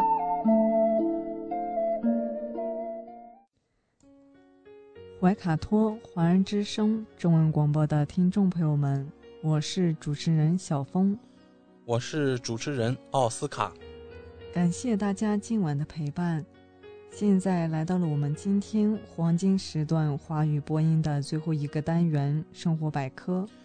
这是一个充满了生活小智慧的专题时间，主持人在这里和大家分享各种各样的趣味日常小窍门，让您在生活中更加得心应手。快要晚上9点钟，很多作息规律的听众朋友准备休息了。有人说穿袜子睡觉可以改善手脚冰凉，帮助睡眠，但也有人说穿袜子睡觉会影响血液循环，从而影响身体健康。究竟哪种说法是正确的呢？没错，确实遇到有听众朋友反映经常会手足发凉，晚上穿袜子睡觉，甚至夏天晚上都要穿袜子长裤睡觉。那穿袜子睡觉到底好不好呢？任何事情我们需要1分为2来看待，针对不同的人可能就会有不同的效果。穿袜子睡觉对于手脚发凉、阳气不足、因脚凉而睡不着觉的人来说，确实可以起到保暖助眠的作用。这类人群即使睡觉前用热水泡过脚，睡到被子里一会儿脚又凉了，常常因为脚凉而睡不着觉。那如果穿上袜子，就能起到保暖的作用，使脚的温度保持舒适的状态，也能改善末梢血液循环，可以促进睡眠。这时穿袜子睡觉是有帮助的。如果是年龄偏大、下肢和脚水肿、神经感知不敏感的人群，穿袜子睡觉，如果袜子紧，可能会影响血液循环，反而起到反作用，对睡眠没有帮助。对于一个感知正常的人来说，如果穿袜子睡觉，一般这种人是脚怕凉的人，他们穿袜子睡觉舒服才会穿袜子。如果穿袜子不舒服呢，他们也不会穿袜子睡觉。从自身的感觉中，也可以判断穿袜子睡觉是否有助于睡眠。另外一部分人，每到晚上就脚热，他们绝对不可能穿袜子睡觉，而且把脚露在外面才能睡着。这种行为也是人自身调节的表现。如果有的人晚上睡觉总是脚冷，有的人穿袜子就可以改善这种状态，而有的人即便穿上袜子也不能起到作用，脚仍然冷，说明前者虽阳气不足，但通过外界保暖的作用可以得到改善，而后者阳虚更进一步，通过简单的方法已经不能解决问题了。这时就要通过物理疗法或者内服药物温补脾肾进行调节，振奋人体脾肾之阳气，使阳气贯通全身，达到温煦全身的作用，脚冷自然就会改善。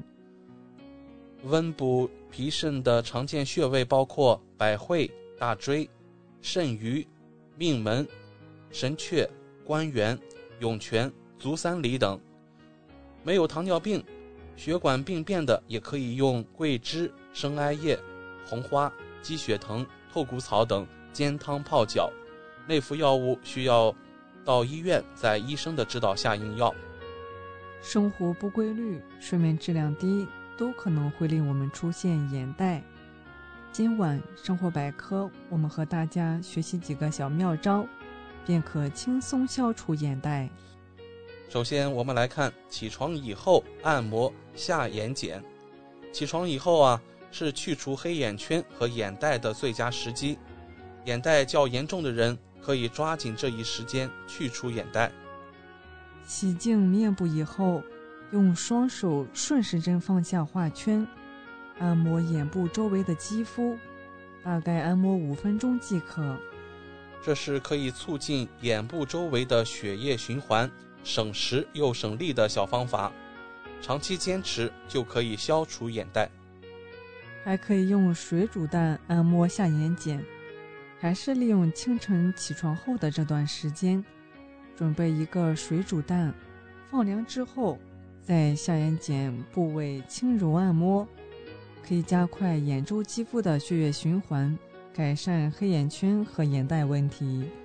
这是因为清晨起床以后的眼部皮肤经常是浮肿的状态，如果不及时将这种浮肿状态赶走的话，眼袋会越来越明显。睡前涂抹维生素 E 胶囊原液按摩，如果眼袋较为严重，可以在每晚睡前清洗面部之后，在眼部周围涂抹维生素 E 胶囊原液，坚持使用通常也可以达到去除眼袋的效果。没有错。那我们再来看一下睡前控制饮水量。喝水过量也是出现眼袋的原因之一，尤其是睡前喝水过多，睡着以后代谢放缓，就会形成眼袋。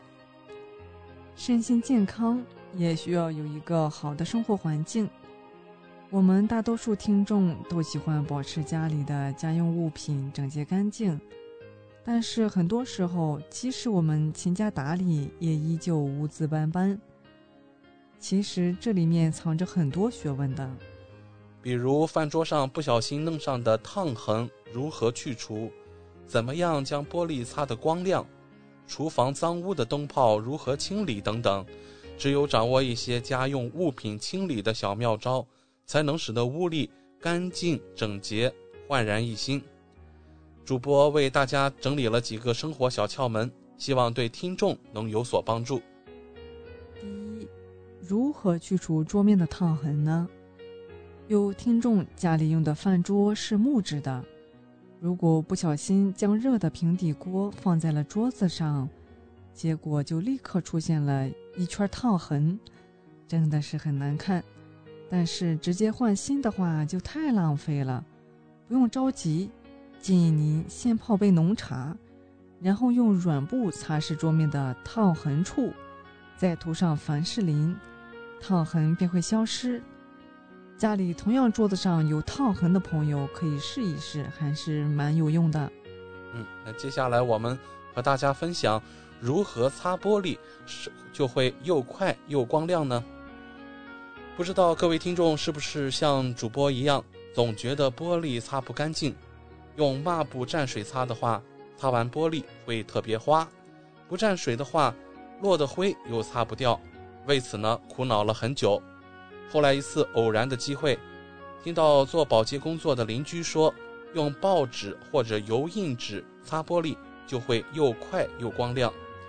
先在报纸上喷些水，仔细地擦一遍，最后再以干报纸擦一次，这时的玻璃就会变得光亮如新。后来我一查呀，原来是因为报纸的吸水性特别好，不会像毛巾一样兜不住水，导致玻璃变花。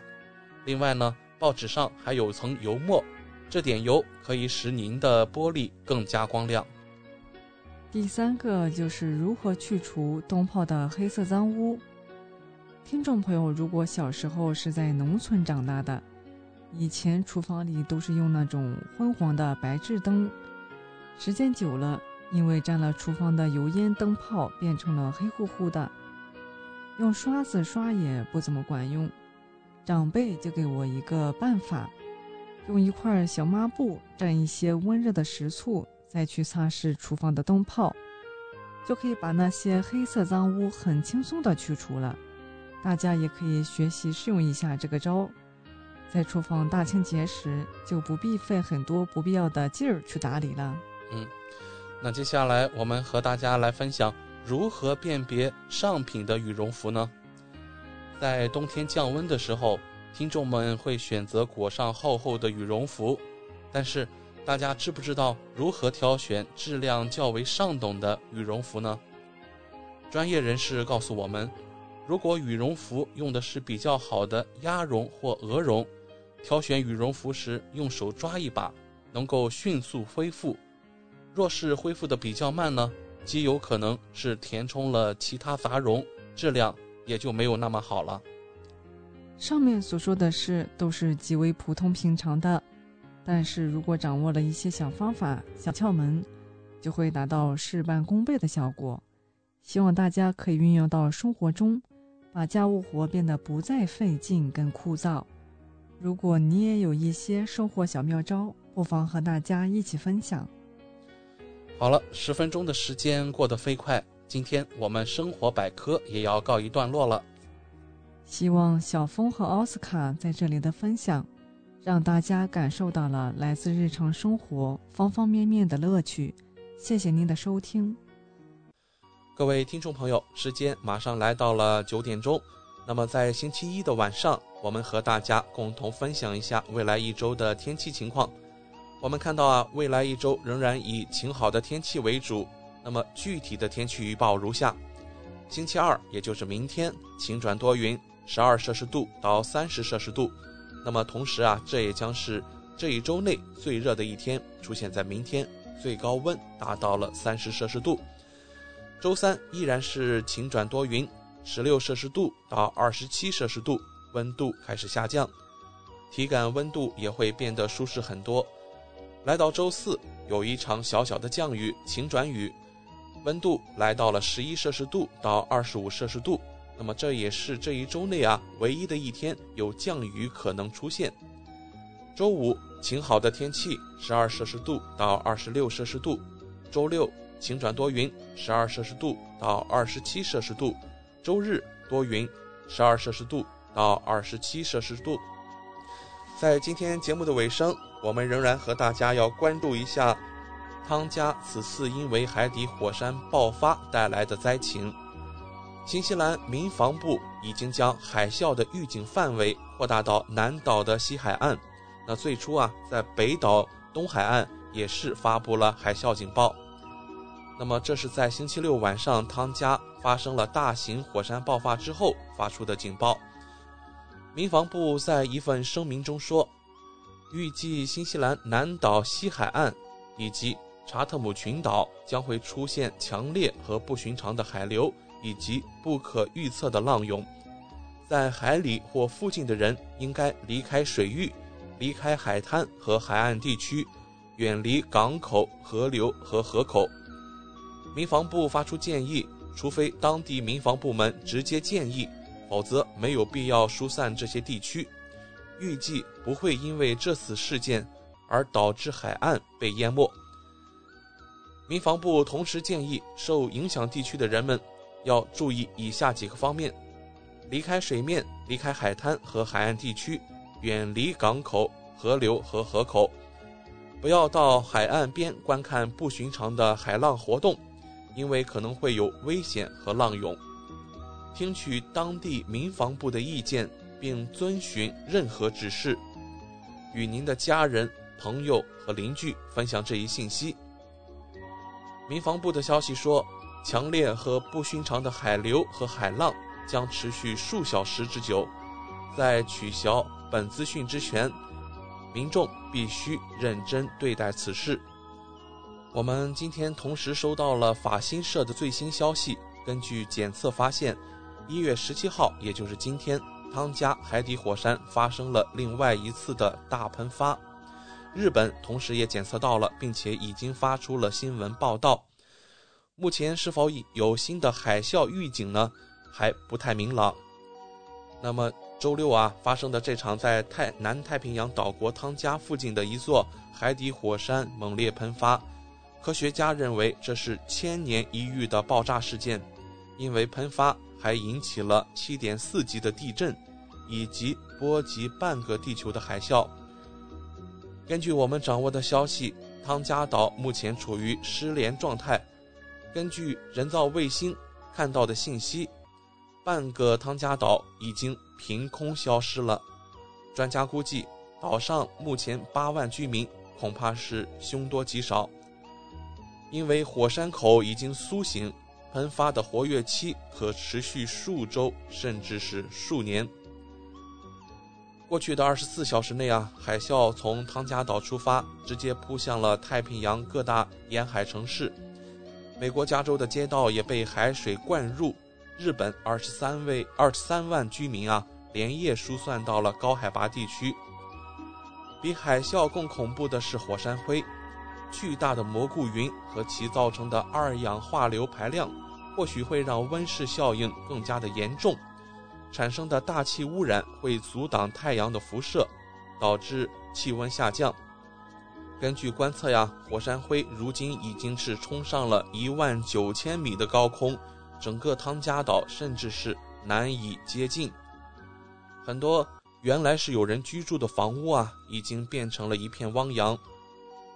我们还注意到，在新西兰图图卡卡的一个码头，海啸呢已经将码头撕裂了，船只倾覆。在距离汤加火山喷发地8500公里的美国加利福尼亚州，出现了4.1英尺的巨浪，一个海边的停车场瞬间已经被淹没了。日本东北部8个县居民连夜撤离到高地，至少23万居民受到了影响。日本高知县多地港湾共计有19艘渔船倾覆或沉没，德岛县也有5艘船只翻船沉没了。远在智利的民众已经是快速的撤离海岸线，而西班牙圣克鲁斯港由于海啸造成了水位上升，一辆车逃离不及被淹没。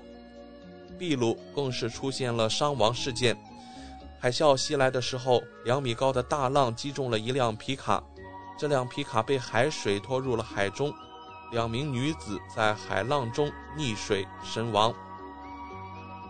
如今虽然多个国家的海啸预警已经取消，但是灾难并没有结束。今天发现汤加的洪阿哈阿帕伊岛几乎消失了，新西兰和澳大利亚派出侦察机前往侦察。我们在这里提醒民众千万不要对此次火山爆发掉以轻心，随时关注我们的新闻播报。好了，通过博亚文创微信公众服务号收听节目的听众朋友，您可以继续收听我们带给您的24小时精彩的华语广播。今晚主播奥斯卡、小峰、轩轩和小竹在这里共同祝愿各位听众朋友们晚安。我们在下一个黄金时段和您在空中电波相见。怀卡托华人之声，音质天成，悦动人生，伴我随行。懷卡托華人之聲，音質天成，樂動人生，伴我隨行。You are listening to Waikato Chinese Voices. Follow our radio, share the world. 您正在收听的是 FM 89.0怀卡托华人之声广播电台节目，我们在新西兰为您播音。